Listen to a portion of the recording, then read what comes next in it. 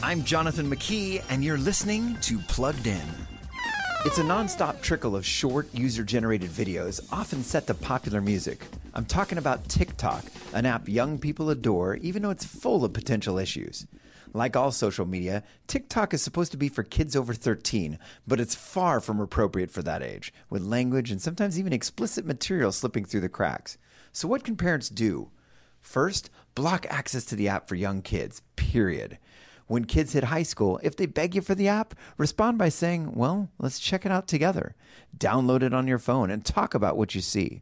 And if you let older kids use TikTok, use Family Safety Mode, which links mom's account to your teen's account for control of time limits and a slightly restricted mode. For more on your kids and screens, visit us at pluggedin.com/radio.